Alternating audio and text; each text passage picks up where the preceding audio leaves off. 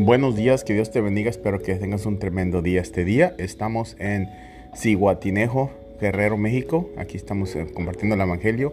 El equipo de Devin, Jenner y yo estamos aquí. El verso para que te animes es Mateo 18:20.